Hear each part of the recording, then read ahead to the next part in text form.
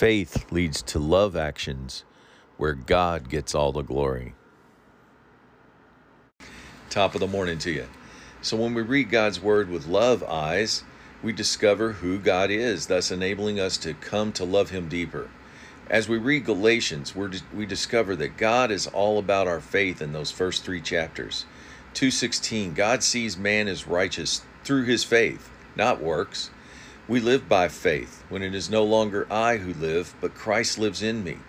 God gives us Holy Spirit, and he will work powerfully and miraculously when we believe. God favors those of us who rely on faith.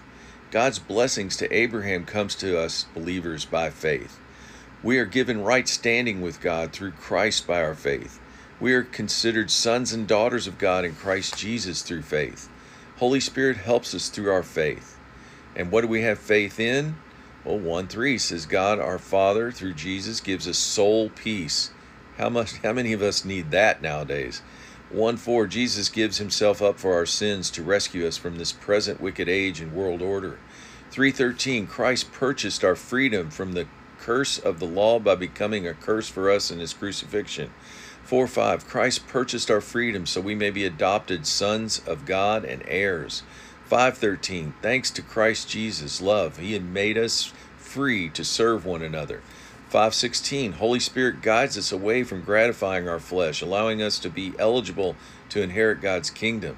Holy Spirit does this by filling us with his fruit of the Spirit: love, joy, peace, patience, kindness, goodness, faithfulness, gentleness, self-control. 6:8 reminds us of this truth: if a man sows to the flesh, he will reap decay, ruin, and destruction. If a man sows to the Spirit, he will reap eternal life, if we don't lose heart and grow weary in good doing. So what kind of good? 6:10 be a blessing to fellow believers in the household of faith. We can do all this because of 6:15 Christ gives us a new nature, one where we've crucified our selfish nature, allowing Christ to have full reign in our lives. Have a great day.